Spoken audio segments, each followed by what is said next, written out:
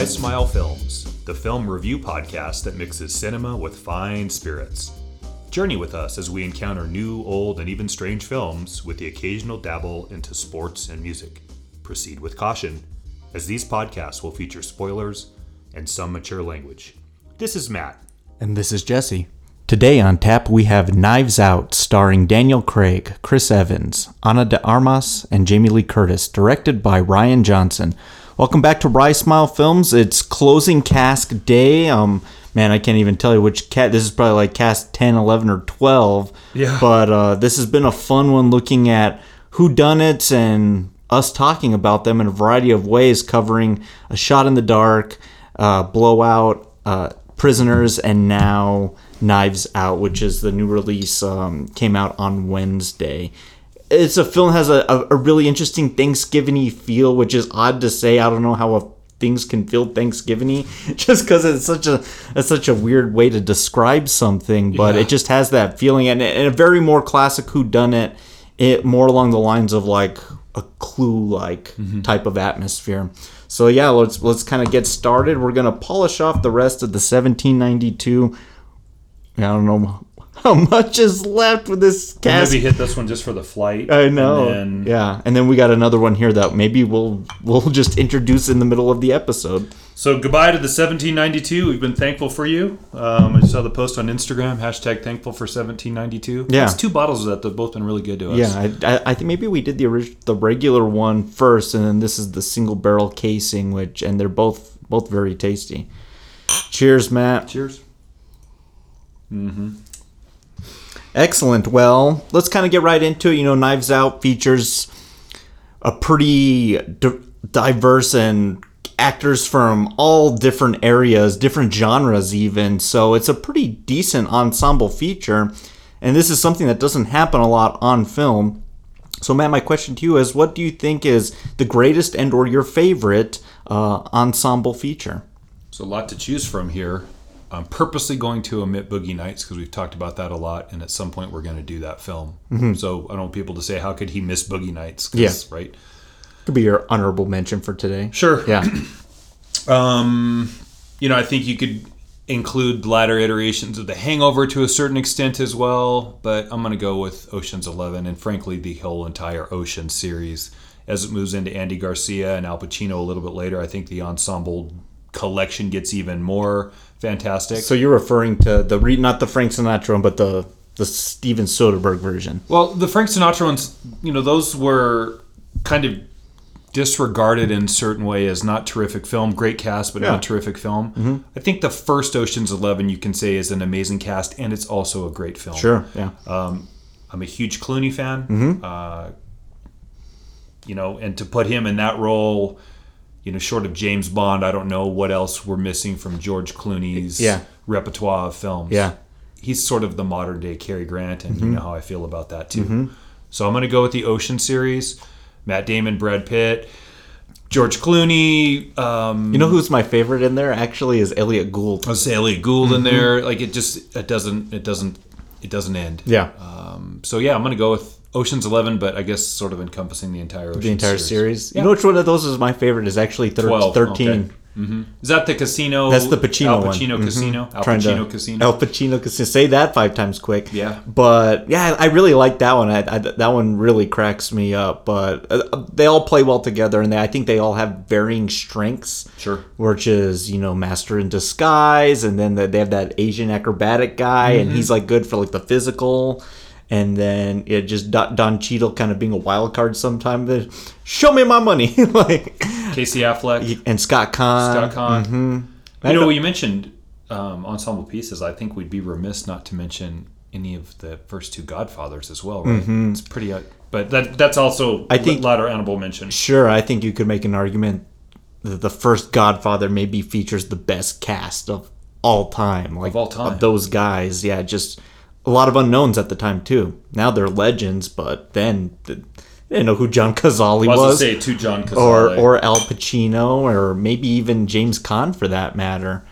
But no, yeah, that's a great one. I thought about that one, but I think I have that one beat. And it's an ensemble cast. They're featured in in 3 films. And I want to say that, you get to see an ensemble feature in, Harry Potter, Star Wars, what Marvel's doing currently. And they have many, many films, 7, 8 films to really kind of stretch out their characters and build and kind of add touches and nuances to them. But I'm picking a series that they filmed all of them all at one time, and it's the Lord of the Rings ensemble. Between Ian McKellen, Elijah Wood, Viggo Mortensen, Christopher Lee, I almost forgot his Kate Blanchett, Neve Campbell. Not Neve Campbell, Liv Tyler. Liv Tyler. Same difference. It's so interchangeable. No, yeah, I think just a great cast, and what they did, first taking a gamble on filming all 3 at the same time. But I think all 3 of those films are really great in their own right.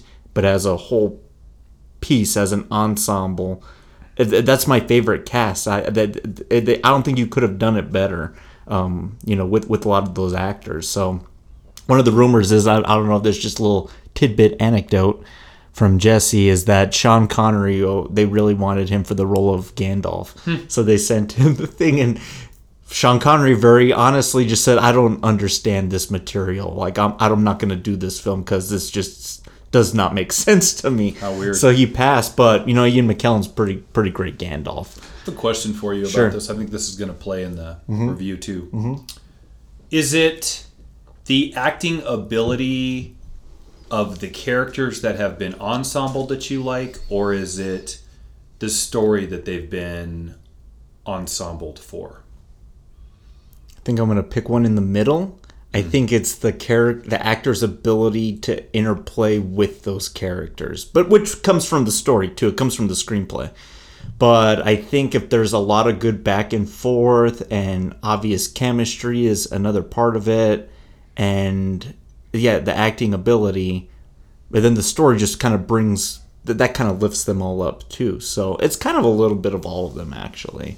So yeah, that's the one I'm going to pick. Find myself in that space a lot right now. Yeah. Thinking about exactly with these ensemble pieces, is it the ability of the actors? Because here's one of the downfalls, I think, of ensemble films is you can really see in ensemble films who can act and who can't. Sure.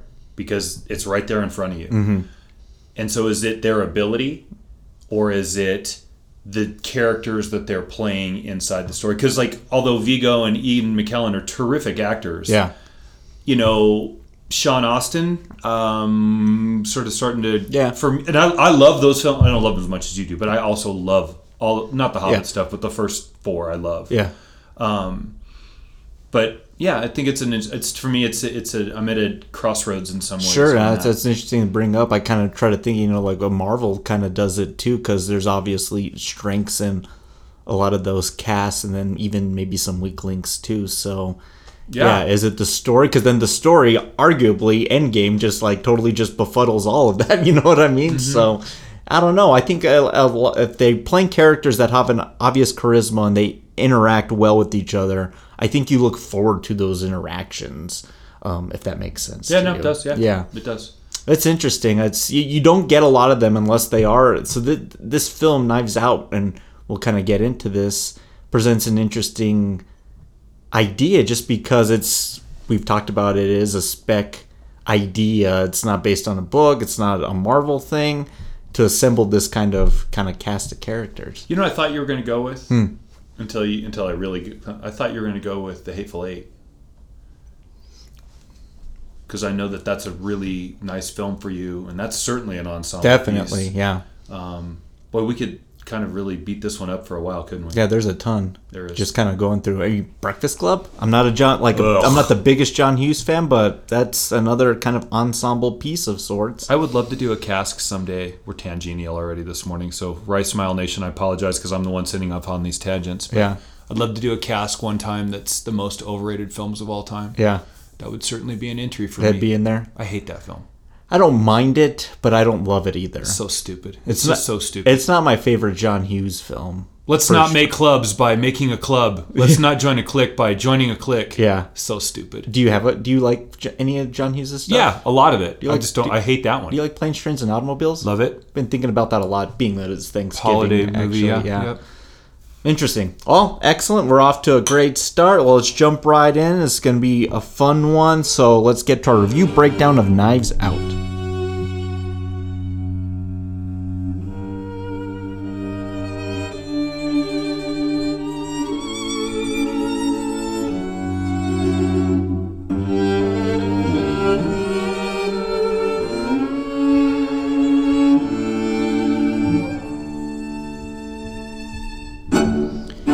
Knives Out opens up with the house of Harlan Thrombey, and we are found by his housekeeper. Fran just finds him dead in his upstairs, like, secret room, the knife on the floor, blood splattered everywhere. And, you know, this is just the kind of inciting our mystery of what's going to kind of drive the whole film is who killed Harlan, which is going to be answered fairly quickly, actually.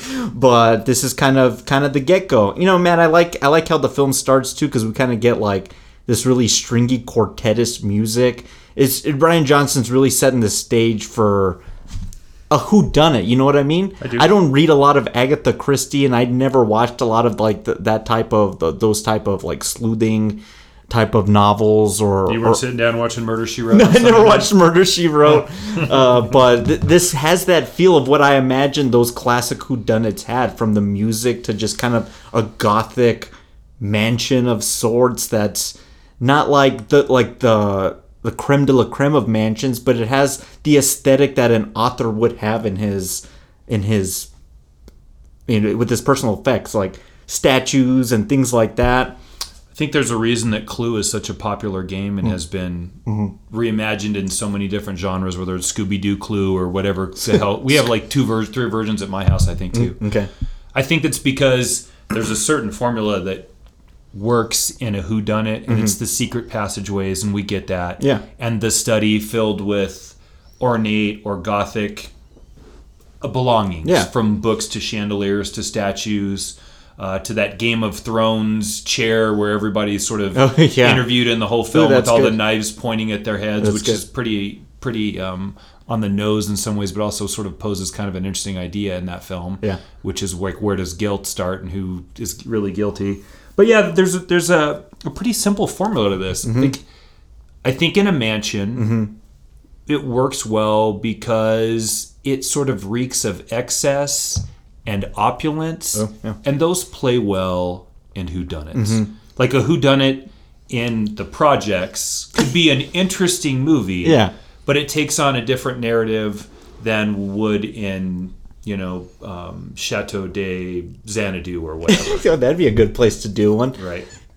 This is so off topic, but not quite. You mentioned Clue. Me and my friends used to play this knockoff version called 13 Dead End Drive. It was the same game, but like it was just like different characters, and you set booby traps like on like the board. So that was kind of a fun thing. But it's very knivesy and gothic and whatnot. So Matt and I have polished off the 1792, and we are dabbling into the legendary Duke. So this is Duke bourbon. This is actually made by John Wayne's family from a recipe that he I guess had for years. This was gifted to me by my friend Nate. So let's pause it for a minute and bottoms up, Pilgrim. Here we go.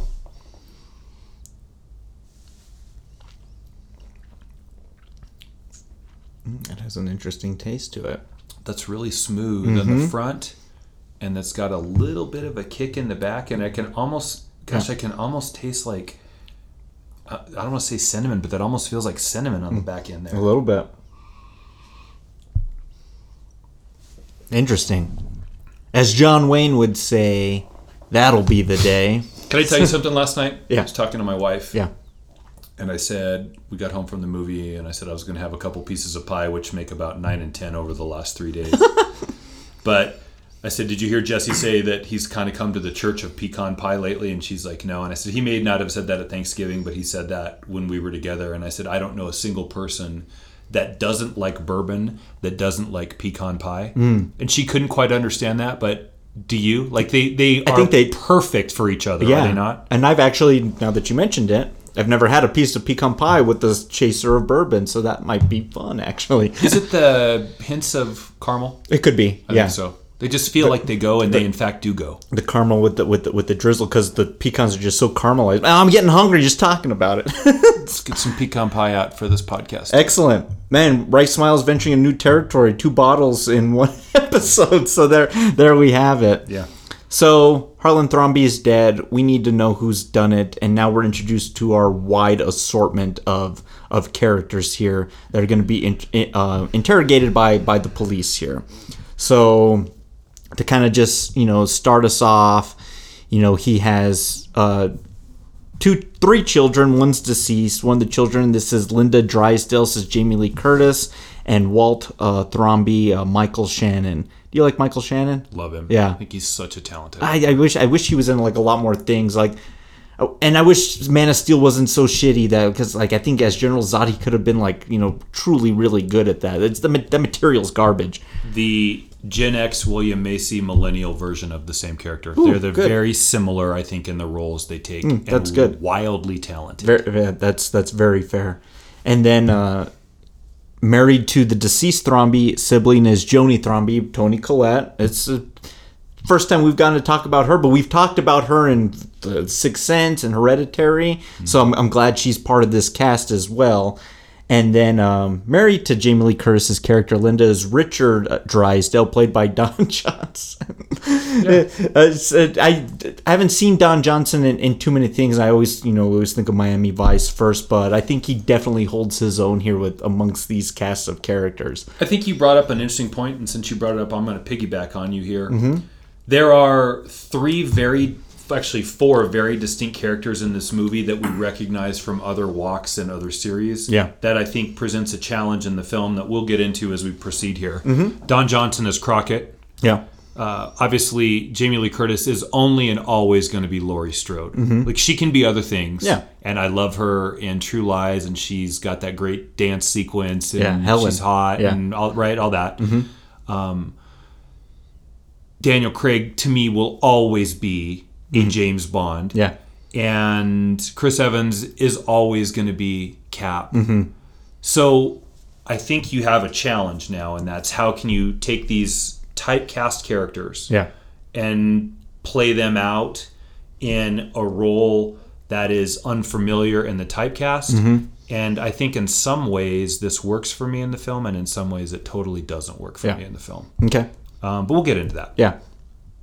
So these are the initial ones that are kind of interviewed here first, and we kind of get the play out of Harlan's last night. Harlan Thrombey is played by Christopher Plummer, which I wish he was in more things too. Super talented. I've always loved him in all of his films. Speaking of whodunits, he played the Pink Panther bandit in Return of the Pink Panther, the Clouseau sequel there after Shot in the Dark. So. Yeah, I think we got a really talented cast that are being interviewed here by Lakeith Stanfield. You'll remember him from Get Out. But they're just kind of going by the books, asking traditional questions. And whenever they come to like a crux in the road or a crossroads, we get Daniel Craig's character who just kind of throws a little note on the piano. Almost like I feel like he's bookmarking like things to come back to or little passages to kind of reference. Mm-hmm. When he's finally just straight up called out on it, like, hey, who the hell are you? Like, who are you? What are you doing here? So Daniel Craig is playing Benoit Blanc, this kind of renowned New Orleans-y-ish private investigator, and he's had some acclaim. New Yorker wrote an interesting article about him that's provided him a little bit of fame, but the people know a little bit about him, but he's a bit of an odd duck here, the way he just kind of goes about his way of thinking. No disagreement there. He's, I guess, kind of the off-putting Southern gentleman. Mm-hmm. And I think it's interesting that you brought up the keystrokes on the piano, which maybe bookmark things in the testimonials that the possible suspects might be giving to the cops. I think we're already, for me at this point, starting to suffer from one of the things that I struggled with in the film, and that's the over-excess and the under-significance. He's not a piano player. That's never revisited. And although I think he's terrific as this Southern guy, and he's got some great sayings and really kind of off-putting in the way that he does it, I'm not entirely certain for me that him being Southern in that is anything other than a showcase for him to play kind of a stage character, Johnny Depp-esque in a Tim Burton role sort of movie that doesn't do anything to perpetuate the story forward or give him a significant insight into the sleuthing that he's going to need to do. Like, it's good. He's good at it. Yeah. And he's British, so to hide the British accent and then bring in this very Kentucky, Alabama, southerny kind of drawl with all the sayings and armed with kind of the gentlemanly characteristics that go along with it. It's interesting to watch, and he delivers it really, really well. Yeah. But to me, to no significance in the film at all. Like, it has nothing to do with anything that perpetuates the story in the film. Are you talking about just the Southernness, or why do we care if he's Southern or New Yorker, or like, it doesn't have anything to do with the movie, and it is very, very, very distracting in the film for me. Okay. Like, he does it well. Like, I'm not saying he doesn't do a good job. I don't know why they chose to do that. Yeah. The reason it works for me too is because he plays a character like James Bond, and because that's so recognizable and so prominent in his filmography. This rough, tough James Bond. You know, if you cast someone in here of, you know, Southern ancestry, like a Channing Tatum, to play this, and that seems not as interesting, or that seems just by the books. To me, casting someone like Daniel Craig is such a left field choice that it almost, in my brain, that casting decision just really works for me. And I like seeing him play. We've talked about Logan Lucky. He kind of does the same thing in that. Yeah. What's his name? Joe Bang. Yeah. And he doesn't. I could argue too that doesn't need to be Daniel Craig in that character, but because of, I think, the gravitas or the persona that Craig has in his past, his filmography, I think it's nice to see him step outside of that kind of linear James Bond, suave, sophisticated, to kind of play someone who's a bit aloofish to an extent. I want to say Benoit Blanc is necessarily not a very great detective. Okay, so I have to stop you there because we were talking about this morning. I said the question I want to ask Jesse is Benoit Blanc good at his job or bad at his job? And you kind of have just answered the question that I was going to ask you anyway, which is he's kind of bad at his job. I don't disagree with anything you just said. I think Daniel Craig, and what was the war film that he made? Defiance. That's a really solid film, man. I think he's kind of neglected with the range that he has because he's been so typecast. That's why I brought that up in the flight. Yeah, that's good. Is we sort of like, oh, that's James Bond. Okay, and he's a good Bond. Do you like him as Bond? Oh, yeah. I know you do, right? So do I. So he's good at that, and he's showing his range, and I'm not begrudging him at all on that. Yeah. I just don't know, like, the vehicle of that to me goes back to also the question that I asked you earlier, which was is it the actor's ability to act, or is it a story that they are kind of existing in these ensemble pieces? Because what I think he's really good at Benoit Blanc. Yeah. I think he makes Chris Evans in this film look like Chris Evans is doing Chris Evans on screen. I think Chris Evans is atrocious in this film. Imagine this. Who can we cast as the millionaire black sheep playboy? Yeah. Chris Evans. Yes, because that's what Chris Evans is.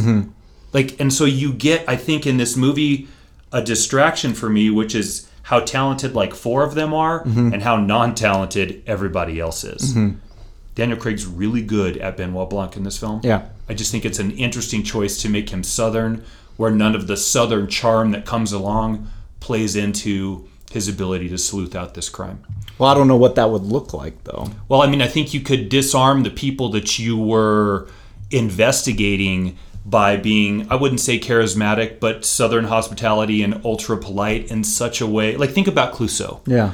Clouseau's superpower, that's a terrible way to say it, but his protagonist ability is he's so frustrating that the criminals end up getting so frustrated that they kind of spill the beans on themselves. Yeah. It's a terrible summation of Clouseau, but that's kind of the way he works. Sure. If you're going to have the super sleuth in a movie, and you choose to, because I agree with you, not make him very good at his job, because we'll get to like kind of what the crowning moment in the movie is when the sort of is all revealed, and I'd love to get into that. And then the characteristics that are portrayed really well in an actor's point of view don't do anything to help you solve the crime, I just find myself kind of shrugging my shoulders saying, get on with it. Mm-hmm.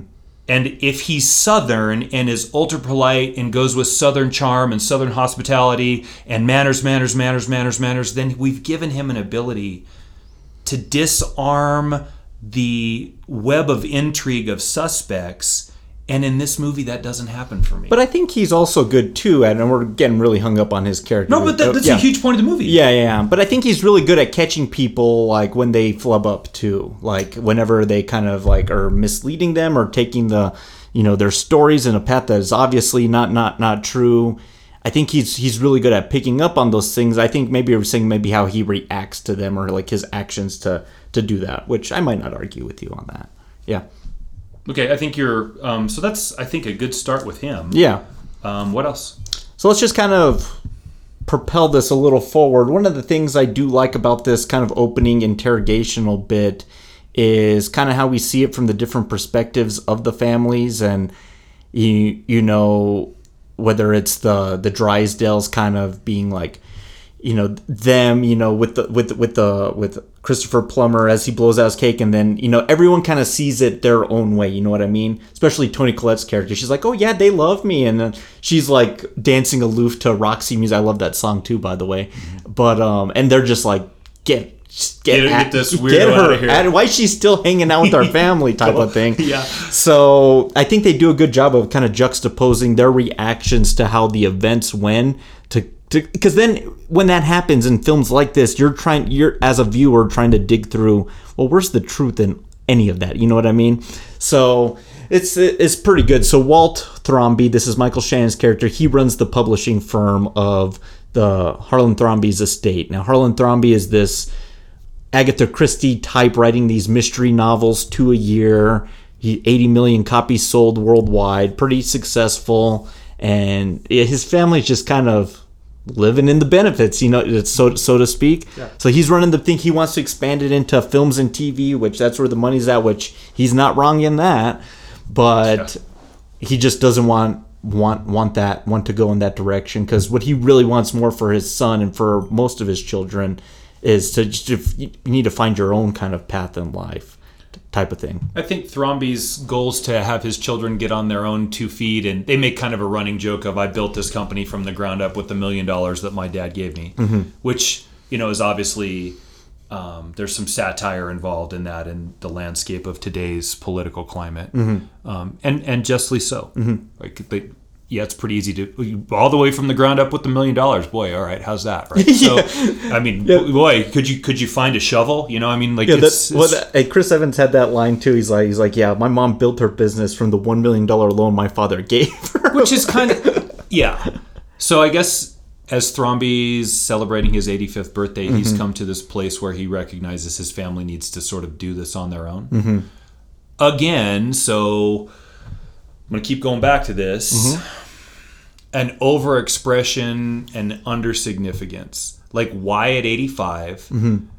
We don't have a whole lot of story on him. He doesn't seem to be at odds with any of his children or widowed daughter-in-law prior to that. And then at just 85, he kind of wakes up and sort of decides it's time for you, all 45 to 60 plus year olds, to go figure this out. Oh, okay, I guess.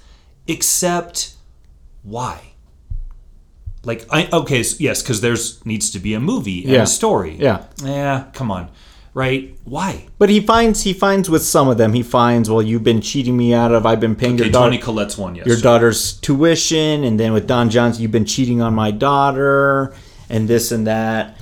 So it's a little more fleshed out with those ones, but I kind of see where you're coming out with this one. But yeah, it does come to, because I think all these characters present an interesting idea that they aren't likable people to an extent. The entire Thromby clan, so to speak. Yeah, and even kind of him, huh? Even to him, yeah. And it's really obvious to me once Marta gets involved, and they kept saying, I wanted you at the funeral, but I got outvoted. And we hear that from like 2 others. So we don't even know where the truth in that lies, because it's just bullshit.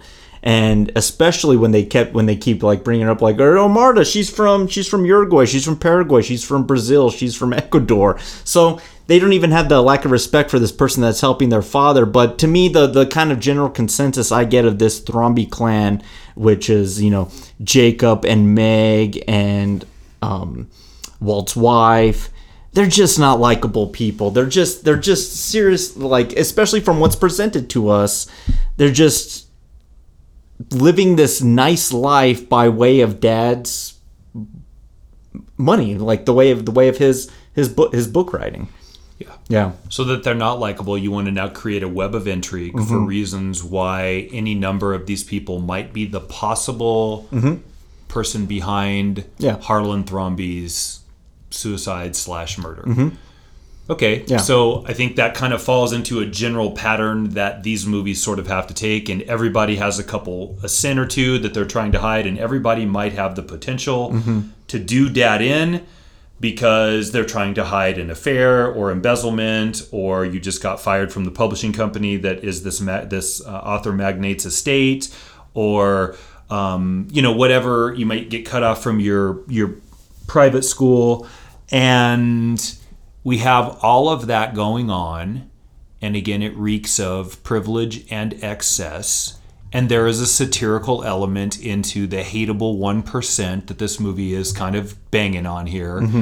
And then you get the nurse who's taken care of Father, who's the most likable by miles of kind of everybody in this movie, and make her like the prime suspect in some ways. Okay, we're off to like a reasonable start, and it's obviously banging on a pretty contemporary message that I would argue seems like a little bit picking low-hanging fruit, but okay, let's go with it. I'm fine with that, I guess. And then we kind of, at about, I wish I'd looked at my watch, maybe the 45-minute mark, we do, I think, what's kind of a huge moment in this movie that's a mistake, and that's destroy the web of intrigue that's barely been constructed before we can get it fully. I don't even think it's 45 minutes. I think it's probably 30 minutes. Okay, so into then the film, we get to what's really happened to Harlan, and that's in the nightly game of Go. Game I'm not. I've never played that. Yeah, a game that Marta and Thrombey play every night, and then she goes about medicating him, and in a mix-up or a mistake, she doses him what she thinks is with 100 milligrams of morphine. And so essentially there's 10 minutes until all brain function ceases, and she goes on a rather frenetic quest to find the naloxone. So instead of injecting him with Toradol, and God bless Toradol because I've been down that road and I've needed it a few times in my life, she hits him up with 100 milligrams of this morphine, and it's just a matter of time. And then she can't find the antidote. So Harlan realizes that this is curtains and he's going to die. And they devise this plan in the last second to protect her because he's appreciative of her efforts and her caretaking. Yeah, her help. That will basically hide what has happened and the mistake that she's made. And in so doing, protect her family from deportation. Yeah. It's such a strange twist for me, and again, it may work for some. I just was thinking like, wait, what? So he devises a plan with her to like protect her from this mistake that she thinks she's made. I'll let you go because I think you wanted to say something. No, go ahead. Keep going. So we kind of walk through, and I think this is one of the successful pieces of this movie and this genre, is enough of a flashback and backstory to sort of bait the trap for the audience into why someone might have done X, Y, or Z. And that also creates the web of intrigue. Now, we got it earlier when, what the hell's his name? Benoit Blanc. Yeah, Benoit Blanc is talking to all the family members, and we're getting segments of what happened the night of the party, and you're like, oh, well, they had a fight and this and this. And you kind of start to build this web of intrigue on who might have done that. And about the time that starts to just get out of the bay, like the boat leaves the harbor, we find out, oh, well, shit, none of them killed him. Yeah. And for now, we'll find out later, it may change. Yeah. She did. Yeah. I don't know. I mean, you just... Okay, so this is a 2-hour and 10-minute movie. Yeah. And you've just undone the first 30, whatever it is. 30 minutes of the movie. Just undone it. Yeah. I like it Okay. just because, like, I've seen a lot of these whodunit things, and they all follow the same kind of path. It's shot in the dark, gonna be real in the final bits. Same thing with like Clue and the one we like to talk about, Death Trap. The Death Trap. Yeah, everyone should see Death Trap. It's the house looked like Death Trap. Literally. It's this other whodunit with Michael Caine and Christopher Reeve, and they kind of get into like a bit of a plot of sorts, kind of similar, And kind of a lover's quarrel. and in a weird lovers way. quarrel. But it's amazing. It's really good. It really is. But I kind of thought about that movie too, because that movie kind of does its thing. 30-ish 40 minutes into the movie too, so then we turn it into a whodunit into of like, will they get caught or not it. Yeah. It's something like that, but then we still get the twists along the way. I like how Marta's, you see her compassion in her frantic, like, Harlan, you're gonna die, this and that, and he's just oddly okay with it. He's just like, this is the way it needs to kind of go. Yeah. And all the clues. So the other part I like about these types of films too is like, how well are these characters gonna like, follow through? So Marta needs to go out, state the time, and then she's got to pull out and come back in, but she screws that up and ends up on the security footage. But everything's kind of set up kind of nicely too, as she like kind of comes back through this dirt path through the back of the house. She's greeted by the dogs. The dogs know her, so they're gonna not greet her with hostility. And a shockingly, and I would argue, for the excesses of this movie, in a surprisingly subtle moment in the film that's actually going to play out to an important moment later. The fact that they don't bark. Yeah. And kind of appreciate and run up to her in a nice, like, kind of loving way. Yeah. Okay. Sorry. Keep going. Yeah. So she goes back up to the house. Almost falls off the trellis. A piece breaks off, but she's able to get in through this kind of very, again, like secret passagey mystery like passage from the top window into his study to get his clothing, come back down just to kind of create evidence that, someone did see him past midnight after you left. That way you're off the suspect board.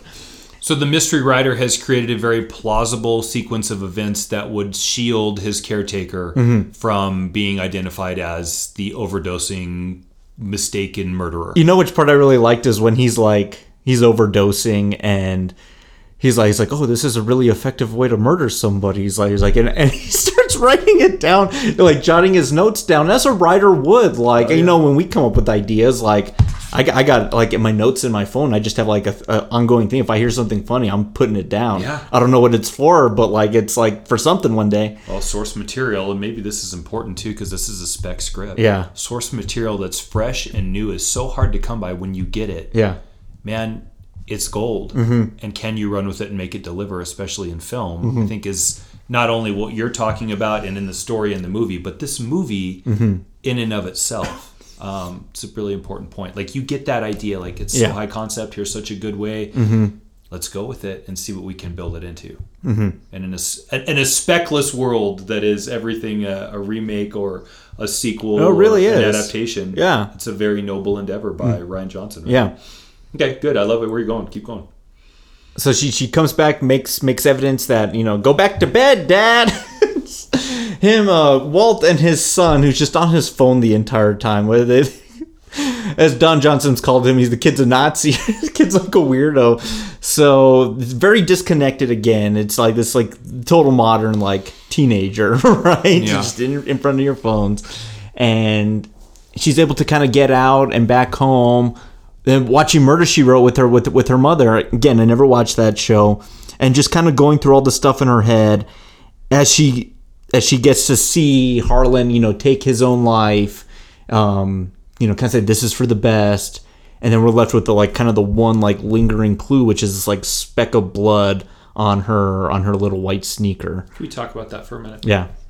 This is going to play out, I guess, a little bit later because Benoit Blanc is going to tell her that he identified that speck of blood a little bit towards the end of the film. Like, I saw it right away, and so I knew you were involved. I don't want to be too nitpicky. Yeah. And I don't want to be, well, this didn't go to this, and the car's blue in this scene, and it turned right, and it's lighter blue, and it turned right. Like, all that is just so naggy. But in a whodunit, you have to be very, very careful to cover your bases because the audience is on high alert watching it, looking for any clue that might give them. Part of the whodunit thing is I knew before everybody else. It's like trying to figure it out. So I'm just going to ask you a question. Okay. There's a speck of blood on her shoes. Yeah. In essentially a sedentary pool of blood in the murder scene. But yet there's no mud on those same white canvas elevator shoes when she tracks through the mud several times. I think that's a huge mistake. It'd be underneath, right? Maybe. Yeah. I don't know. Yeah, because she does track it in. That comes back later. They're stark white, though. Yeah. So, like, there's no splash from the mud as you're walking, but there is a splash from blood that's, like, 10 feet away that's already, like, 5 to 10 minutes old. You're right. That is a little nitpicky, man. I know. I'm not going to defend that. Yeah. Like, in that movie, for Benoit Blanc to say I saw the blood but there's no mud on the shoes in some other movie it doesn't matter. Yeah. But if you're going to find a speck of blood that's literally on the eye hole by the lace and is about a pinprick in size, like a ballpoint pinprick in size, and there's no mud, and she's in stark white shoes, I don't know, man. I was like, we shouldn't have even addressed that. That could have been in the movie, and then been a false lead that had no significance later on in the film, because Blanc is either good or bad at his job and they can't decide. Yeah. Okay. Keep going. Yeah. I don't even know where we are. No, so we're the next day now. So now we're kind of reviewing, the footage with Benoit Blanc, like Stainfield, and there's that other guy, and he's like Emmett Walsh. Yeah, the return of Emmett Walsh to that. Holy crap. Blood Simple. Yeah. How old? He looks like he's 80. Doesn't he? He's looking pretty old. Literally resurrected.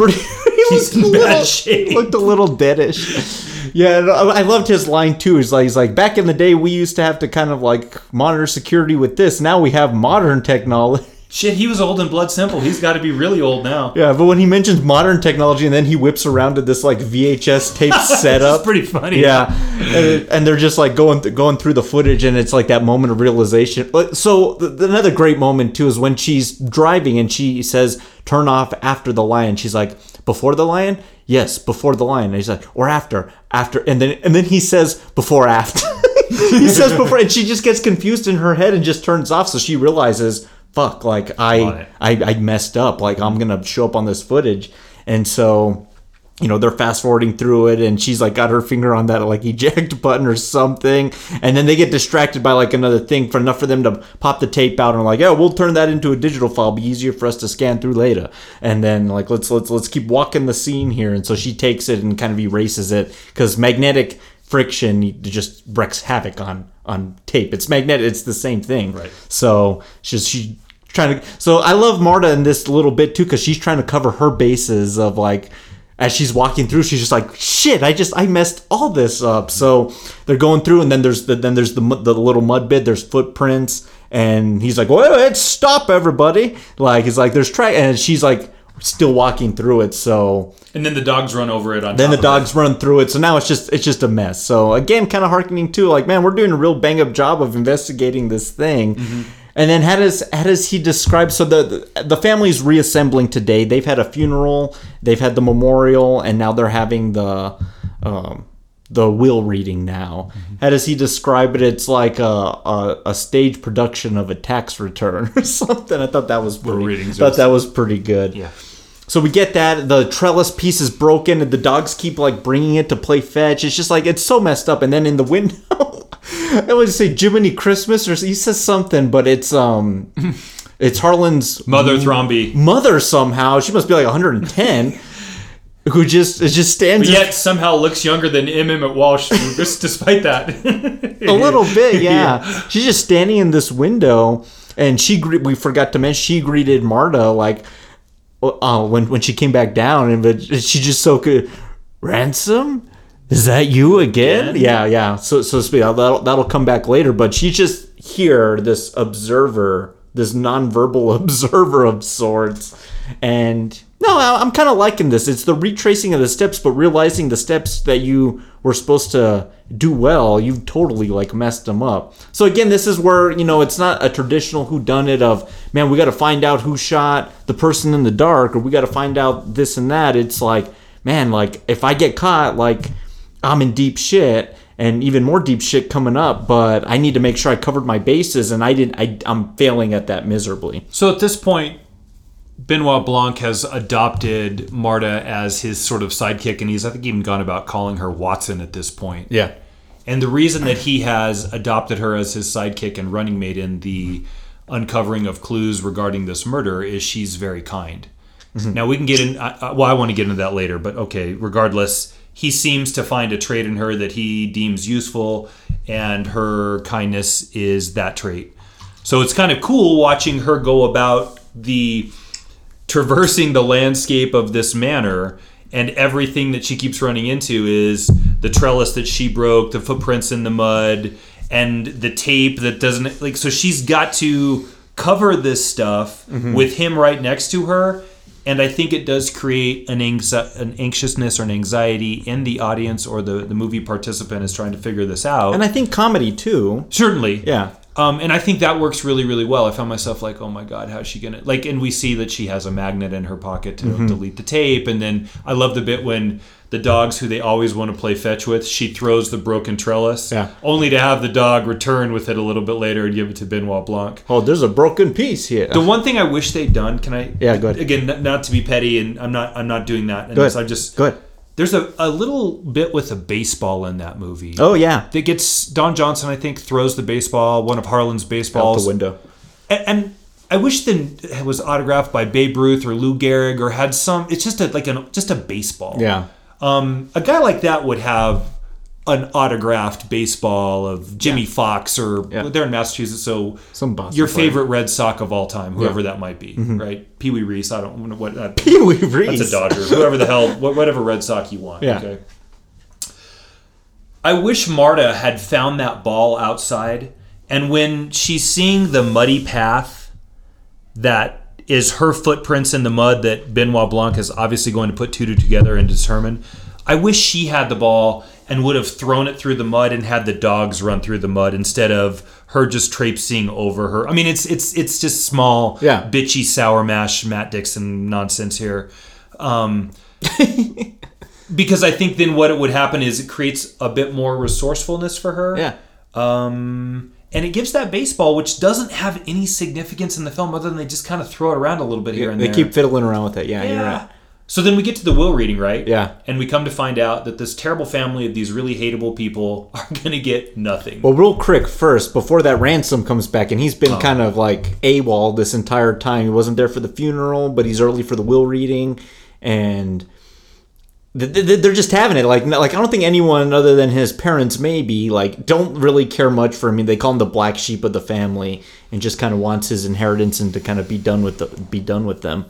And until we kind of get little pepperings of clues that he had this big blowout with Harlan on the night of his death, saying "You'll be sorry," or they heard words coming from in there. Inside his study, so they're trying to. The Nazi teenage boy hears some conversations, and I think Ransom says, "You'll regret this." Yeah. So the day of Ransom's death, his birthday, we have the conversation with Don Johnson's character about having an affair on... Don Johnson's character is named Morris. Okay, so with Morris, we have the firing of Walt. We have the removal of the financial means to send Meg's daughter to school, or to send Meg to school, Toni Collette's daughter. Yeah. And then we have... Who am I missing? Ransom. Okay, so... Again, back to what I said earlier, we have this nice web of possibility of who's done it. But it doesn't matter now because we already know who actually did do it. Yeah. Kind of. Yeah. So then to the will reading, right? Yeah. Harlan is almost like, on his birthday, he is almost like Don Corleone. Instead of granting favors, he's just like fucking everyone over. He's just like, you're fired, you're out, you're not getting another red cent, is I think what he calls it. I love the idea...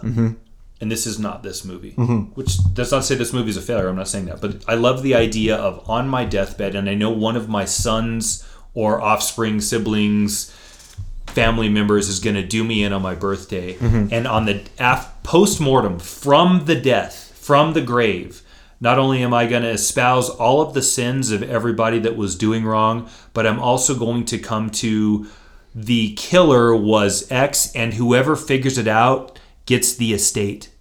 That's Knives Out 2. We need to write that. You know what I mean?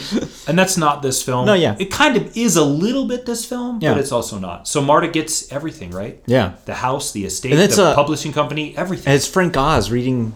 For those that don't know who Frank Oz is. Is that really? Frank Oz comes from the Jim Henson I didn't know that. That's Frank Oz. Yeah. Oh, wow. The School of Puppetry. To that. Nice catch. Miss Piggy. Did you know that watching it?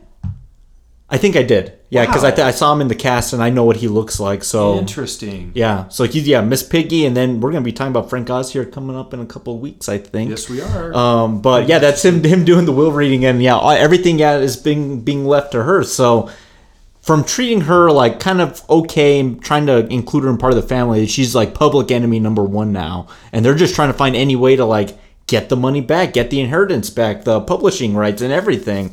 So Marta's in a really bad position now because now she has this thing that she didn't know she was going to get. She inadvertent manslaughter killed Harlan Thrombey. She's just a mess right now as the family tries to like, how can we figure this out? What's strange to me in this point is the screenwriting point of view. This is the midpoint of the story. Yeah. One of my problems with this film is it's 2 hours and 10 minutes. This is an hour and 45-minute film. Did it feel a little long to you? It didn't feel a little long. It felt a lot long. Okay. And so, not time-wise, because we're probably 2/3 of the way through, but beat-wise, this is the midpoint of the story. And so, now Marta has everything, and the family hates her, and we start to see them now changing in the story, which is them angling to see how they can work their way back into the money and the estate that she's been given. And we get the saving of Marta amidst the vultures of the Thrombey clan by Ransom. And he picks her up. Yeah. And I'm telling you, Jesse, this is the Kaiser Soze moment of this movie that they don't take advantage of. Okay. He picks her up and they go to, like, I guess, a little diner. And we start discussing what's happened. Now, we've already set up one important detail with Marta prior to this, and that's anytime she lies, she pukes. Yeah. So she can't not tell the truth. Yeah. So Ransom, who's portrayed as a bastard in the movie and a jerk and all those things, is exactly that. And I'm going to tell you, he's going to be that exactly the entire film. Yeah. There is no arc to him. He's the motherfucker that you see in the beginning. He's the motherfucker at the end of the film. Yeah. He feeds her some sausage and baked beans. Yeah. And basically starts the process of asking her a bunch of questions because she can't lie because she'll puke up what's going to be something nasty. Yeah. Sausage and baked beans all over the place. Yeah. And they devise a plan to, like, she spills the beans to him about what really happened the night of the murder. And he comes up with the plan to help her get away with it. Yeah. As long as, ready? Yeah. She cuts him in. Yeah. He gets his part. Yeah. So now we're in the second half of the movie? Yeah. Holy smokes. Uh-oh, where are we going now? You're thinking, like, is this movie 3 hours long? That's kind of what I did think at this point. I was like, looked at my watch like, oh my God. Yeah. Really? Yeah. So yeah, I'm with you that on the whole Ransom thing. Like, it's at this point where I'm just like I kind of think he did it. Just and like, so if the film has a fault for me by the end, and I don't want to get in too much talk about the end before we get into all the other bits before that, is I could kind of tell it was Ransom, fairly early on. Jesse, it's yes. So it wasn't like a shock whodunit when it was finally revealed, which sometimes it can be, sometimes it not. And I don't think that killed the movie for me, but it you can see it coming. It's telegraphed to you. For everybody that hasn't seen it yet, go watch the trailer, and you can identify in the trailer and they're all not likable. But Chris Evans is the most dislikable, and he's presented that way. And what I'm going to argue is that's exactly who he is in the movie. Everything that you think about him in the film is exactly who he is. And not only is that a problem, it's Chris Evans just doing Chris Evans. He's lauded right now for this great performance. And again, it goes back to what we talked about earlier for me, which was the Daniel Craig stepping out of James Bond to do a really interesting Southern gentleman performance, if that's what you'd like to call it. Yeah. And then Chris Evans stepping out of Captain America to just be Chris Evans. Yeah. He's just Chris Evans. Mm-hmm. Like, if you read any of the stuff, he's an asshole in Hollywood. We talked about how nice Steve Carell is. Yeah. You can't find a single story of Chris Evans in the same regard. Yeah. He's an asshole. Yeah. Straight up asshole. It's weird because he's typecast as Captain America into being typecast as who Chris Evans is. As who he really is, yeah. Okay, so I'm with you. I Yeah. was like, sooner or later we're going to find out that can't possibly be what happened. Otherwise, I'm watching American Hustle, and The Wire's going to show up any minute, right? Yeah. The Wire shows up here pretty quickly. Mm-hmm. You do a really good job with this. I'll let you run with this. Okay.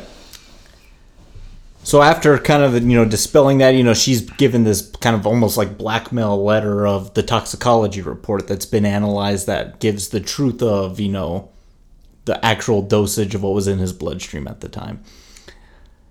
So they're trying to cover all their loose ends. They got to get the actual copy because it's only half a copy, and then they go, and then it's the blood toxicology place has been lit to flames. It's been burned up.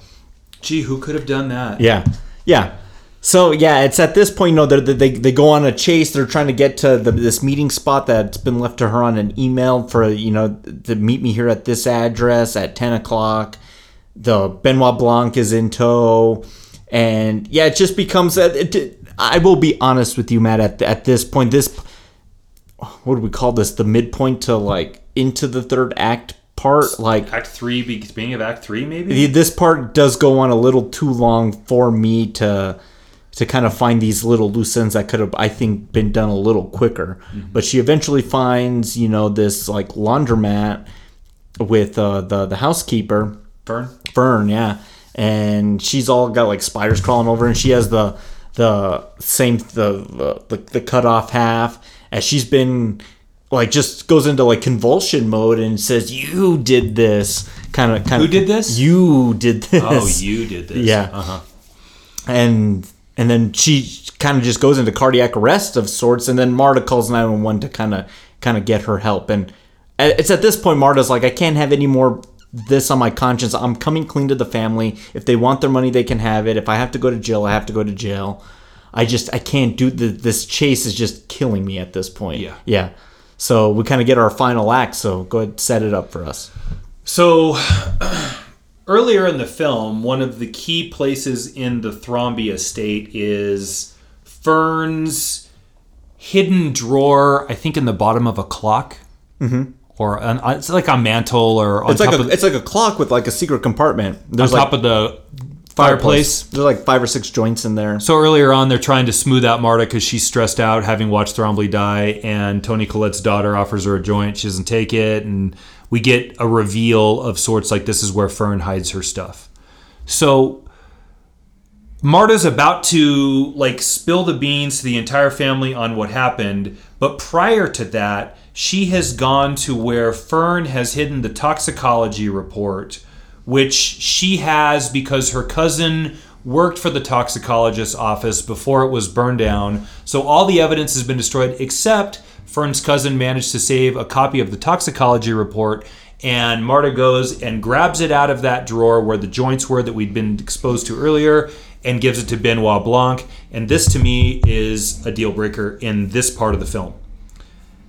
Benoit Blanc at this point is completely unnecessary in this movie because he didn't solve anything. The blood on her shoe that he's going to talk about later has amounted to a significance of nothing insofar as what he does. And the toxicology report, which is going to reveal all sins, which all point back to Chris Evans' character, Ransom, she finds and she gives to him. So is Benoit Blanc's super sleuthing power literacy? Because that's all he does is read it.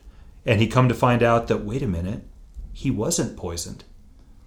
He didn't have a significant amount of morphine in his system that would have killed him. And then we get to what's the jump the shark moment in this for me. Okay. Which is Marta discovers that she, in fact, didn't dose him with 100 milligrams of morphine. She dosed him with the right amount of Toradol. And the reason that she didn't know that she didn't screw it up is because of the temperature of the Toradol and the viscosity and weight or volume of the Toradol in the vial felt different than the morphine did, and because she's kind and an attentive caretaker, she just through habit and rote repetition knew which one was which. Man, I don't know, Jesse. That's a tough sell for me. Yeah. That was a tough sell for me. Yeah. That may not make sense, but do you want me to just keep running with this? No, it's because the viewers may, or the listeners may be like, so what the hell are they talking about? Yeah, so what it comes down to is that the Chris Evans character. Yeah. So they bring Ransom into here for the final showdown. We'll call it the showdown.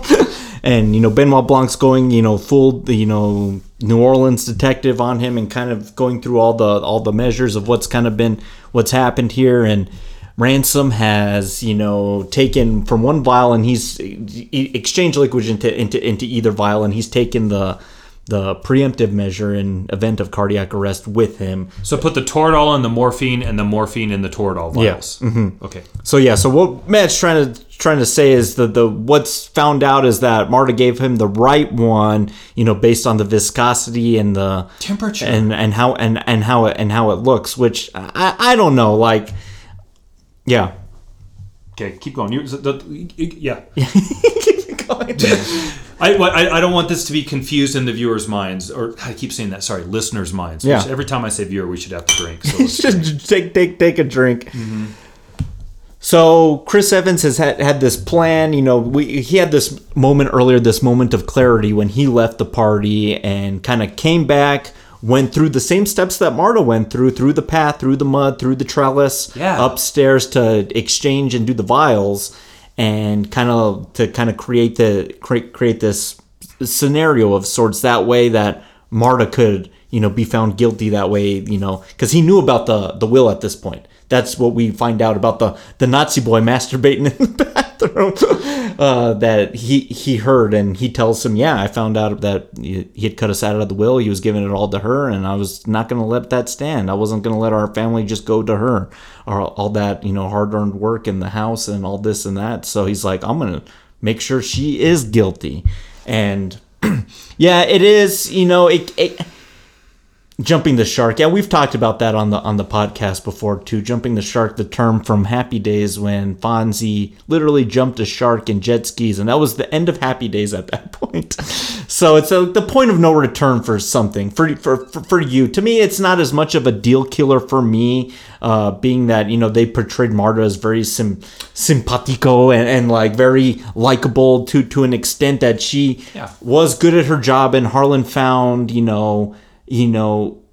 kindness in her that he was not seeing around him in his family. So to me, that's not a stretch. But so they keep going. Oh no, that's not a stretch for me. I'm with you on that. Yeah, this doesn't ruin the whole film for me. No, yeah. So we kind of get through the rest of it, and he returns because what's been set up earlier. And I like how Rian Johnson was smart. This would be a hard screenplay to write, Matt. No, like these would be impossible to write. Yeah, this would be really difficult. Can I say that? Well, let me say one thing here. Go ahead. Here's the trick on these. Mm-hmm. If you write it too simply, everybody gets it. If you write it too complex, you have Tinker Tailor Soldier Spy, which no one fucking gets. And if you've never seen that film, go watch it on the first viewing, and I challenge you to put that together in a linear fashion. Well, that's that book, that author, the spy John who came Le Carre. who came in from the cold. That's how he writes. It's just, do you know what I mean? Like it's that's so complex and so layered, and so A to B equals D. But don't forget about Q, because we are like, it's an impossible write. It's almost too complicated. Yeah, I know what you mean. So like earlier, it's been established that the 3 times that there was movement in the house, and it's Marta coming down and saying "See you later, Walt," and then it's Thromby coming back down. It's really Marta in disguise, and then dogs barking later at 3 a.m. This was Ransom trying to come back to retrieve the evidence, and the dogs just kind of gave him away. So he came back during the funeral and was kind of seen by Fran. So we're kind of tying that back into it now. We're like, he has like a 1-up on Fran. I think you can suspend the disbelief enough that there's all of this traffic through the upstairs window that's a fake window that leads to this hallway to Thromby's death room. That works out with just, well, they weren't there when this person was in the hallway at that time. Mm-hmm. And they even rather set it up semi-effectively with Jamie Lee Curtis's character being a really light sleeper, and anytime there's any travel on the stairs. That's me. Are you really that light? I hear a and I'm like, Oh, What really? is that? That's awful. I gotta tell you a funny story. So, like, one time I was asleep and, like, I was dreaming and I thought I heard, like, banging on the front door, like someone, like a freaky person, like, just banging. Yeah. And it was my dog, Ripley, breathing in my ear. So in my subconscious, I thought someone was knocking, but it was really my dog. So Does she sleep right next to your head? sometimes, yeah. Oh, that's sweet. A little human. That's awesome. Yeah. My So, basset hounds used to sleep like in the crook of my knees on the bed. yeah. I love dogs. That's the reason our backs and our bodies are all messed up is because they mess up our lumbar support. Oh yeah, so let me add to that, to the backs being messed up. My dog, my basset hound, got to be way too big and way too old to make it up the stairs. Mm-hmm. So she would stand at the bottom of the stairs and bark for me to come down and get her out of a dead sleep and bring her up to the bed. And if I didn't, she would bark. And if you've never heard a basset hound bark or howl, it's loud. You're not sleeping through that. Yeah. So I'd have no choice but to lug this 70-pound dog upstairs, Jesus. who offered little to no help on the carry. Mm-hmm. Yeah, that has as much to do with why I've taken so much Toradol in my life as anything. As Thromby. Yeah, I don't even know where we are, but No, yeah. So okay, Jamie Lee Curtis, light sleeper. Yeah. Okay, go. So yeah, she's heard stuff like all night, so that there's an indication of like all the sounds taking place in the house at that time. From the game board falling to Marta falling down to even Toni Collette's character walking upstairs and just checking on you, like all that's set up and paid off effectively. Like, and the reason that Ransom isn't at the funeral is because he snuck back into the estate to get the vials out of the medical bag to cover, or no, to doctor the labels. What the hell does he, I don't even remember. What does he go there for? He sneaks back in the house to change the labels, steal the vial, something. I don't even know what. Yeah. And all of that's like set up and played out effectively well. I just don't know if I buy that Marta is so kind and so attentive. Well, he swapped them back after the funeral is what he did. Okay, that's right. Yeah. Thank you. Yeah. I don't even know where to go. No, well, what I like about this at this point, and you know, as much as you were talking about Daniel as Benoit Blanc, I like the Southern drawl at this point. To me, that sounds very Agatha Christie. You know what I mean? Mm-hmm. That sounds weird to say because I can't describe it, but like that feels like how this character should sound, and the way he's kind of going through the motions to kind of explain, you know, the little pieces that he's peppered in there by way of like all this conversation and all this. I thought that was fun to watch, and again, I like Daniel Craig doing it just because that's Bond to me, right? And we talked about typecast actors earlier. We should probably every Bond actor is probably in that same conversation, but it's just so different because it looks like he's having fun with the material. I think he does comedy very well, which is odd to say, being that he does play Bond. But you don't get roles like this when you play characters like that. You know what I mean? So this is almost kind of very fortuitous for him. You know, it's interesting. You just put a bug in my ear. Mm-hmm. If Sean Connery had been cast in the role of Christopher Plummer, how cool would that have been? Two ex-Bonds playing out the roles, and then Roger Moore could have been M. Emmett Walsh. Yeah, that would have been really, really, really cool. Yeah. Again, whatever. What if? Or Connery. We're going off subject a lot in this episode, but Sean Connery retired from acting after The League of Extraordinary Gentlemen because the movie was so bad. He said, I can't be in another movie, and he just quit. That was the last film he was in. If you haven't seen that movie, you'll know why. It's too bad too, because that's a terrific story. Alan Moore, League of Extraordinary Gentlemen, what a psycho! Graphic novel. Yeah. What a psycho! What a psycho! Okay, so Ransom's been found out. And then we kind of get the coup de grace here at the moment. They get a phone call from the hospital to let them know the status of Fran. In a flashback, we've seen that Ransom has gone and poisoned Fran with morphine. Yeah. So the totality of that is he's pretty sure she's dead. Mm-hmm. And then in the middle of Marta about to tell the entire Thrombly family, this is what really happened, Benoit Blanc comes around the corner and says, don't say a thing. Here's the truth. Read the toxicology report. So again, we're back to like what a not good sleuth this guy is. Yeah. And then we get the reveal of Chris Evans, and done equally well in backstory, all of the steps that he's gone through in order to get this to where it is now. Okay, so as all of the sins are being espoused to the Thrombly family, Marta takes a phone call from the hospital. And we're assuming it's on the status of Fern, who actually knows what's happened. Okay, and we don't hear her say anything. She just kind of nods, and she turns around and says... She's going to make it. No, she says, yeah, she's going to make it. Yeah. Yeah. So then they're going to, like, go talk to her. And so this, Chris Evans is like, he's like, yeah, you can't, like... He's like, yeah, I tried to kill Fran, but it's like, you'll get me for 2 years arson of attempted murder. An attempted murder. And he's like, when I'll come back, it's like, I'll make your life a living hell, Marta, because you're not going to take from me. You're not going to take my family's livelihood. You're not going to take our thing. You know, he's really playing it in now.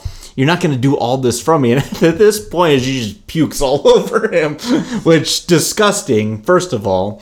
But she's told a lie. But she's told the lie. She says Fran is dead, and you just like. I thought this moment was nice. Like, agreed. Yeah. Yeah. Just because that's been set up, and we've seen her throw up and puke multiple times throughout the film. Yeah. But yeah, guilty man. And then he lunges for her with one of these knives from this Game of Thrones-y thorn type. So of he's thing. on tape. They have him now admitting to murdering Fran. Yeah. And so like they have him on tape. That's his admission. So he decides, well, if I'm going down, I might as well go down. So he grabs one of those knives from the Game of Thrones. Yeah. Backdrop. I don't even know what you'd call that. Yeah, that's an interesting little orifice. And he jabs this knife into her as they fall to the ground, and we come to find out that it's one of those costume knives. It's one of with the retractable blade that upon impact sort of retracts into the handle. On the spring. Yeah, spring. And he's just like, well, shit. I think that's exactly what he says. Arrested, so guilty now at this point. Could you qualify that as additional attempted murder? Yeah. Even though it was a fake knife. So Ransom, Chris Evans, is going away for some time. Yeah. And then the family's just in shambles at this point because now Jamie Lee Curtis, Linda, finds out that her husband's cheating on her through the letters that he wrote that are revealed through flame. Again, something a mystery writer would do, like kind of clues. And Jamie Lee Curtis says earlier, this is like feels like one of Dad's games. Yeah. Like this is like something that he does all the time. Yeah. So it's been set up, and they've said they have. She even says we have a secret way of communicating with each other, which is basically writing in lemon juice on a letter, and then you put a flame to the back, and the letters come through. Exactly. Okay, so that's all set up. Yeah. And we're kind of just getting all our bits kind of tied up here, and Marta has this final kind of exchange with Benoit Blanc, kind of saying like, I should help them, and Benoit Blanc's like, well, I have my opinion about these people. I'm sure you'll do the right thing. And so she kind of goes out onto the balcony, and again, this cup that's also this. I guess this was Harlan's cup. It says like, my coffee, my house, my rules, or something. My coffee, yeah, my coffee, my house, my rules. Yeah. Like that. And she's kind of looking down at them as they're like looking up at her, and they're just like, if there ever was a game of sorts, it was like Marta kind of versus the Thrombey clan, and like who's gonna kind of come out on top. And it's very symbolically, clearly on top. It's Marta, and I actually really do like it. She like looks down at them, and I think for a second, I think she's like, I'll let them live here. I'll take some money, but it's really theirs. I think she looks down at them, and the way they just look at her, and she just takes a sip of that coffee, and she's like, fuck you guys, like kind of a thing. And then we cut to the Rolling Stones, like to play us out. So, Mr. Blanc, I know who you are. I read your profile in the New Yorker. I found it delightful. I just buried my 85-year-old father who committed suicide. Why are you here? I'm here at the behest of a client. Who? I cannot say, but let me assure you this. My presence will be ornamental. You will find me a respectful, quiet, passive observer of the truth. I want to explain one thing real quick, because it seems like either Matt and I have been a little scattered, or it's just a lot to explain through. You need to go see the film, because I don't want to say that the film's scattered, because it's not. I feel it's fairly linear. It's well structured, but there's a lot happening in it. There's a lot of scenes that we haven't talked about that happen here that I think are a part of the experience of watching it, that are either hard to remember, or it's it's a hard film to talk about, if that makes sense. To everybody out there, at Thanksgiving, Jesse said he was going to go see it again because there's a lot happening, and there really is. To really probably do this super, super fair, I probably should see it again, but we didn't get to it till last night, so I only have the one viewing. Yeah. I don't even think it's necessarily that the plot is so complex that you can't decode it on one viewing. Yeah. There's just a lot of, as in every whodunit, there's just a lot of moving parts. Yeah. So if you're trying to extrapolate from what we've talked about for the last hour and 15 minutes, a linear story, this is not the podcast to do that in. Yeah. This is just the overall review. If you really want the full story, because the up and down with the stairs and Jamie Lee Curtis waking up and the conversations that are had with where the family is with Roundley before he dies are all really important to the movie, but we don't have time to get into that. And the sequencing would take an hour in and of itself. Oh, yeah. You probably ought to see that film in total. And I would actually argue that as much as maybe multiple viewings of this might be important, another thing that you need to have a base knowledge on, I think, to get so when whodunits in the mansion are done well, everyone needs to familiarize themselves with 10 Little Indians or And Then They Were None. Not the movie, because the movie's shit, but the novel by Agatha Christie. It's one of the best reads ever. 1942 or something like that. And it's all of the sins that we've talked about laid out with the person who's going to die and what that means. That set the standard for this. And unfortunately, that's such a masterpiece that it's really tough to live up to that. Sure. But that was, I don't know about you, that was my introduction into whodunit in the 6th grade with Mrs. Fay at Hoover Middle School. Nice. God bless you, Mrs. Fay, for that. Nice. And it's tough. Those are big shoes to fill. Yeah, definitely. So yeah, I recommend everyone go see it, and then you can kind of get all these little subtle nuances, because as they tie into the greater story, it just lends itself to a little more difficult to talk about than Terminator Dark Fate. Right. As basic as that film is. Right. Anyway, so I think time now more than ever. Funny. Let's rate the film. We have Rocket, Well Call, Single Barrel, and Top Shelf. Again, our whiskey theming. It's the name of the game. Matt, I'll let you go first with Knives Out. It's just Call for me. It's just a movie. I had high hopes for it. Again, it wasn't atrocious. There are some glaring issues that I have with it. And for me, in a whodunit, the petty bitchiness that I was sort of experimenting with earlier is in play, because the moment that matters in this movie is Fern saying, and we spoke about it, you did it. Yeah. And it's actually Hugh did it. Yeah. And Hugh is actually Ransom's real name. Yeah. Like all of that little minute stuff that you might gloss over is what makes a whodunit work. And I think there's a lot of that they expect you just to suspend your disbelief on to make happen. Yeah. There's some good performances. One of the tricks of ensemble pieces also is you can see who can act and who really can't. Michael Shannon can clearly act. Daniel Craig can clearly act. Toni Collette can clearly act. Ana de Armas, is that her name? Can clearly act. And then you get to some of the other ones. Chris Evans clearly cannot act. Chris Evans cannot act. Wooden motherfucker cannot act. Okay, and I think that really is exacerbated in ensemble pieces. Yes, I probably wouldn't say call minus, although I could make the case, but I did find myself enjoying the movie at times. It just doesn't hold up to any introspection to me. Did you chuckle?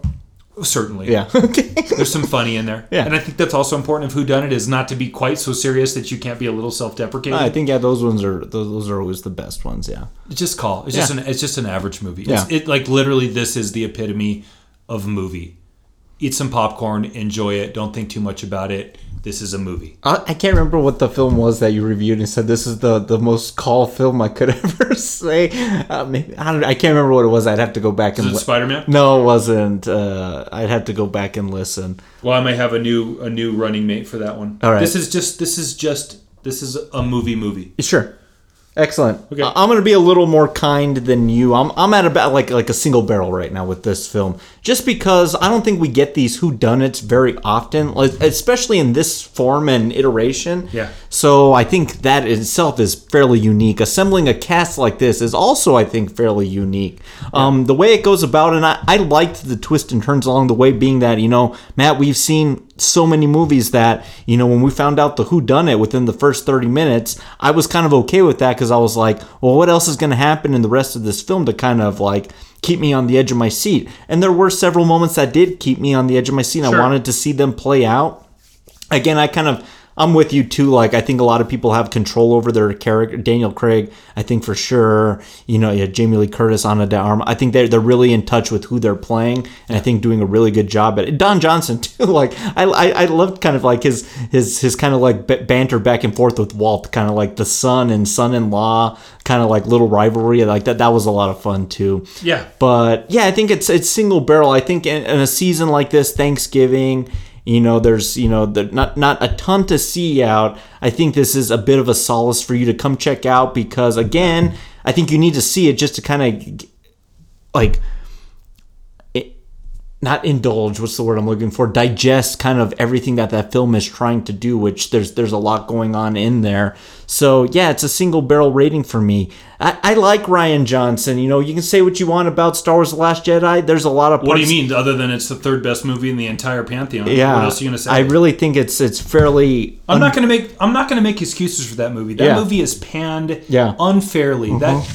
Okay, sorry, I'm just cut you off. No, go ahead. People kill that movie. Yeah, fans. That's not the movie to kill in that franchise. It's not. Yeah, I think he did some some brave and bold things with that film that are just bastardized by fans, and I kind of dig it. And then you take stuff like Looper and Brick and the Brothers Bloom and like the guys. Yeah. And arguably, I think he directed the single greatest episode of Breaking Bad, maybe one of the greatest episodes of television ever. I mean, the guys. Which one? Ozymandias. It's like the third to last episode. Oh yeah, it's the one when Hank bites the dust. Yeah. The guy's got a control. He writes and directs, so he's like he's very involved with his story. So I do like too that he did something as big as Star Wars and can't get bigger than that. Amen. To tone it down and do something small like this. Look, and to have the balls, we talk about this, to have the bravery and the power to on spec do a whodunit, which is an impossible task. Again, if it's too smart, no one gets it and you got to watch it 15 times. If it's too simple, everybody else is like, yeah, I got it. And it like there's very little standard deviation for success or failure in these kind of films. Oh yeah. And to spec it, not adapted, to spec it from the ground up brand new, man, that's noteworthy. Yeah. Like, I'm not going to argue with you on any of that. And Rian Johnson can direct any of the movies that you and I write. Yeah. Right? That'd be awesome. Right. I mean, I have no problems with that guy. Definitely. I love Brick. Yeah. Yeah, Brick's film noir-ish to an extent. Exactly. Yeah. So yeah, single barrel for me, but I recommend that everyone at least, you got to see it at least once to kind of get what we're talking about. To an extent. So awesome. Let's end with the nightcap and let's kind of discuss, being that it was Thanksgiving a couple days ago and it's a time for giving thanks and being appreciative.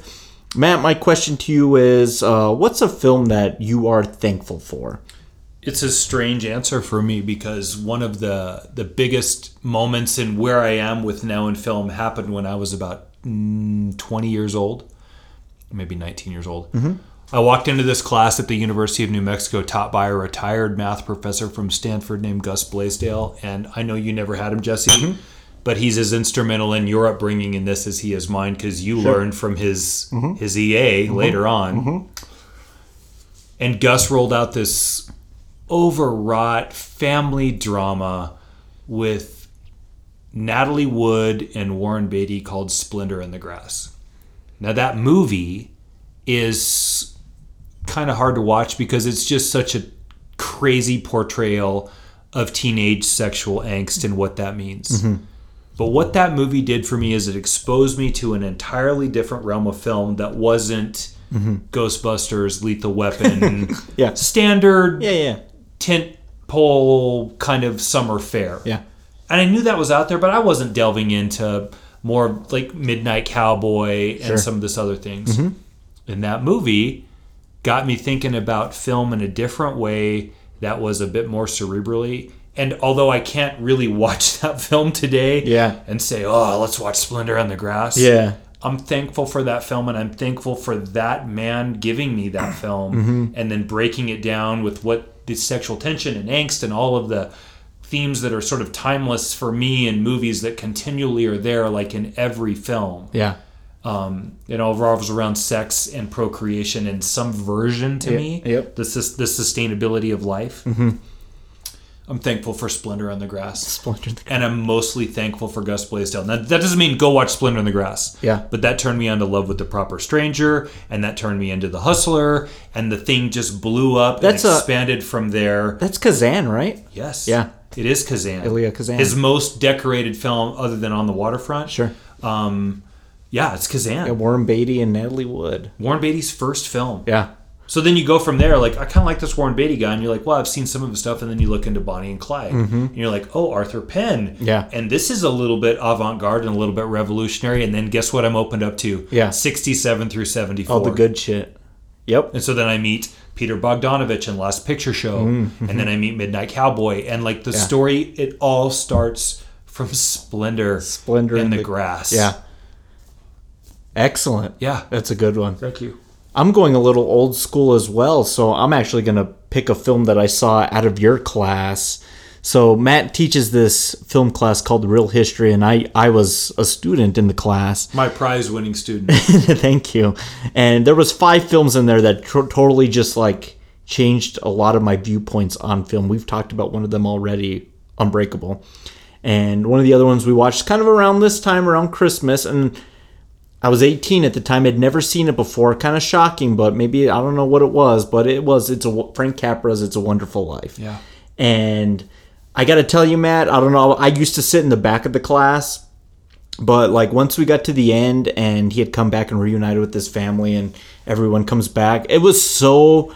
I was biting my tongue because I was about to just weep. Cry. Yeah, I was just welling with tears, and I was just like, man, this film did that to me. Like, we talked about Jimmy Stewart last week, but Frank Capra is a totally another conversation. Like him, John Ford, Billy Wilder, all those directors of that time, just legends. Yeah. And that film is now in my repertoire of must-watch holiday viewing because of watching it in your class.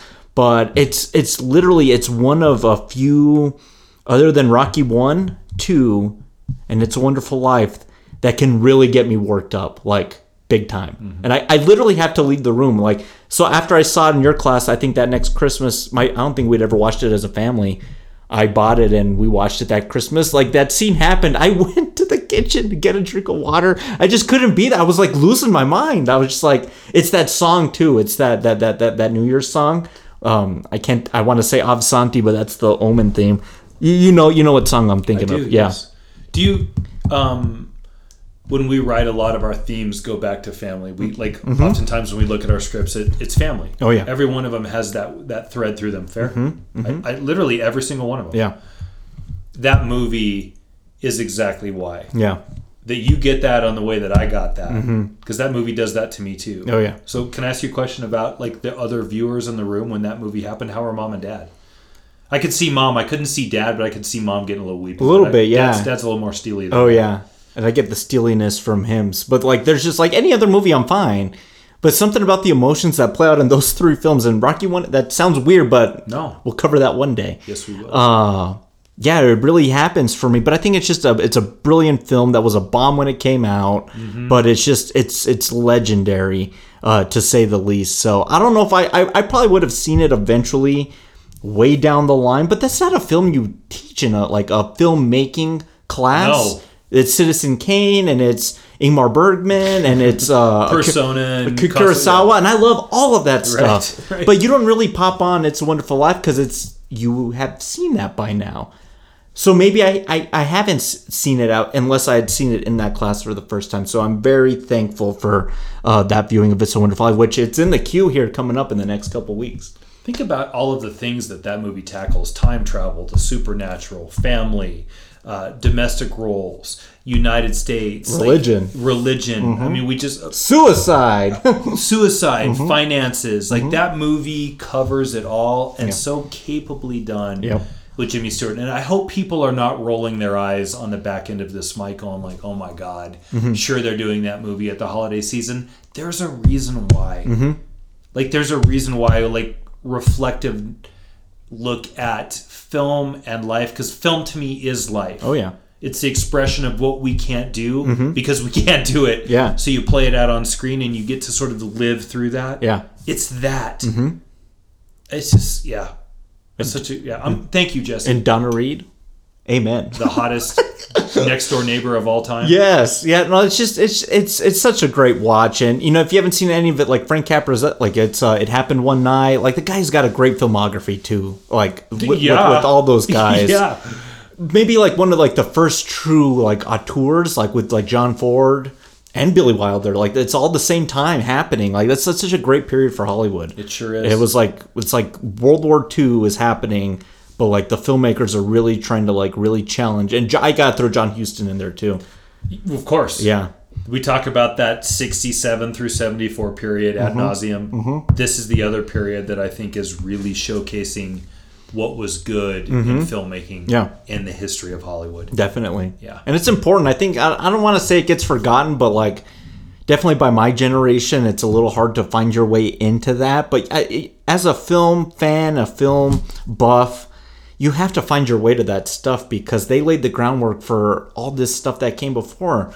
You think George Lucas wasn't influenced by films of Frank Capra and Billy Wilder? If that doesn't like get him, you know, riled up, he doesn't do something like Star Wars. You know what I mean? Yes. Speaking of which, what a segue. I mean, can we, before you go into that, think about that. I mean, you go from like It's a Wonderful Life, and that launches you into all of that Mildred Pierce era. And that stuff is, which is Sudden Fear, and now we're playing around on the heels of what noir is. Like that period is such a good period. And in the middle of all that, Hitchcock. Hitchcock's doing his thing, and like Rope, and like, I know, that's great. God bless. You know, if I could time travel, I would want to go live like Hollywood, like 1938 to like 47, 48. Man, what a time to be alive! Like in that town. To Gus Blaisdell. Now it's a cesspool. Jimmy Stewart and Splendor in the Grass, man. That's amen to that. I'm so thankful for those three things. Yeah. Great things to be thankful for. Gus, God bless you, man. I hope you hear this out there. Yep. I owe you so much, and someday when I see you again, I'm going to tell you just how much I owe you. Like, changed my life. Awesome. Yeah. So back to that segue. So Matt, we got a big film coming out in 3 weeks. Huge film. Star Wars: The Rise of Skywalker.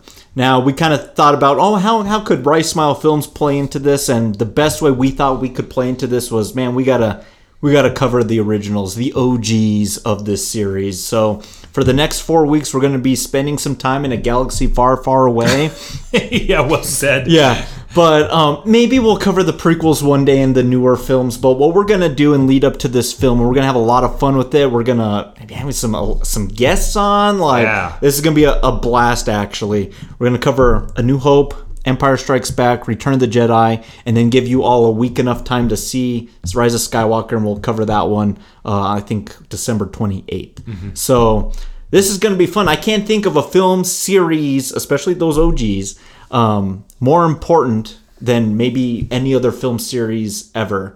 Like, we talked about, I think, on the John Wick episode about world building and what George Lucas was able to world build with this series. I mean, there's a whole land in Disneyland now where you can go, like, walk through it. It's remarkable what it's turned into. Yeah. And now the Mandalorian TV show, this whole thing. So we're going to talk about all of it. Literally all of it, and lead up to The Rise of Skywalker, which, you know, you're hesitant about. I'm cautiously optimistic, but hey, we'll see it when we see it. But let's go back to the past and look at some of the originals first. If that movie's great, and I mean great, does it save 2019 for you? Do you take 2019 as being a really bad year off the books and say that was actually an okay year? I don't know, because it's been like unanimously like really bad. So, but like let's say it's like Empire Strikes Back level of good. Maybe. Does it save 29? It's going to be an interesting conference. I hope it is. Yeah, maybe. Because I think that'd be the one shot that we do for the year in review. Yeah.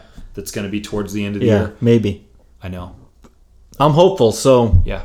There's a couple Hail Marys out there still. Like Uncut Gems might be really good. Oh, they showed a trailer for that last night. That looks really... Doesn't it? Kevin Garnett. I know. I'm on board. But, man. like, again, talking about add a character, Daniel Craig playing in this character, Adam Sandler playing just not him, like, that Jack and Jill. Happy Gilmore bullshit. Right. I like Happy Gilmore, I do- but I like, know- yeah, I know but what still, you mean. it's Yes. like he's so that's not him, and that intrigues me. I like when actors take chances like that. Yeah. So it what it proves to me is that it's more about the paycheck than and more about the crap than the paycheck. Since about February, it's been 3rd and 20, using the football metaphor, the entire year. Literally, yeah. And so we've got a couple Hail Marys still to throw before we officially lose. I think we got that one. We got Jumanji. 1914? We got Star Wars. Yeah, 1917. Sorry, 17.